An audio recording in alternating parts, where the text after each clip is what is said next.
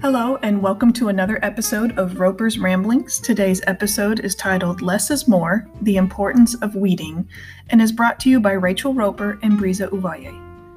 Let's start with the basics here. What are weeds? Well, there's not much difference between the weeds you will find in gardens and the ones in libraries. Weeds are undesirable, and if not removed regularly, they can become unmanageable and take over the space you intended to be for your prized collection. At the end of the day, it doesn't matter how wonderful your collection of books or flowers are if you can't even find them amongst the weeds. A wonderful resource to use is called CREW, a weeding manual for modern libraries. Here they outline the 6 benefits of weeding.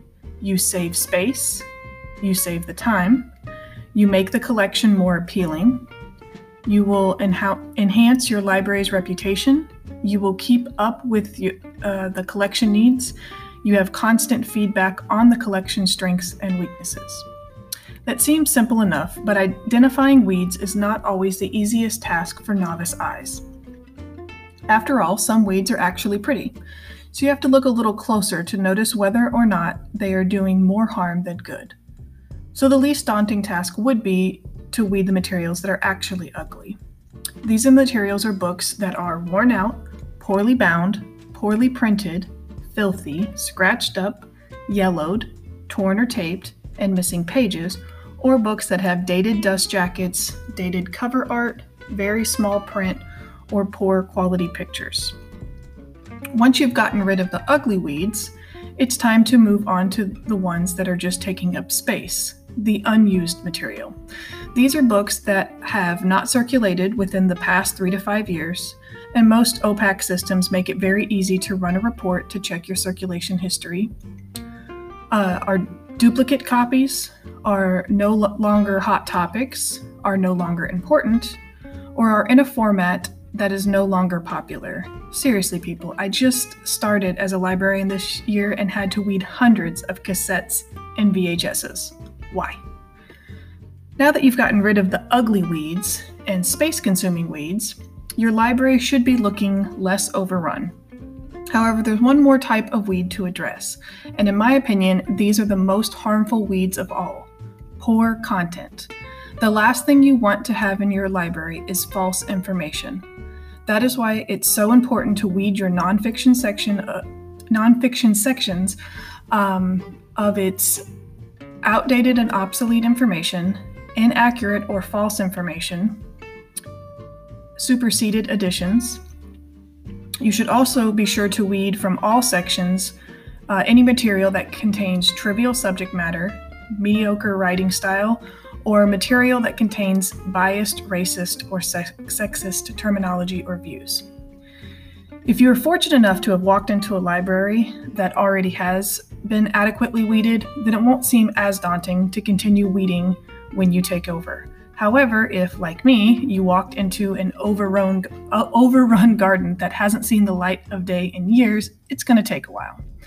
There's a 10-step process in the CREW manual that starts with creating a weeding policy and ends with setting up a display for low-circulating, high-quality books that would benefit from exposure. Now, there are plenty of librarians, new and veterans, that would argue against weeding their library because they either, 1, claim they don't have the time to weed, or 2, point out that if they weeded everything they're supposed to, then they'll fall below the acceptable standard for how many books they should have in their collection. To this, I would say, 1, make time. Otherwise, you're asking your patrons to browse your weeds instead of garden.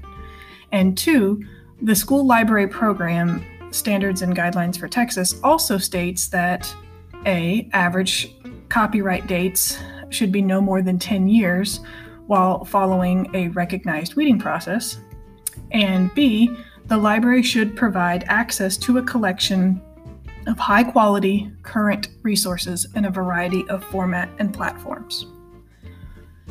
ALA states that while weeding is an undesirable job in the library, it is an extremely important task to complete.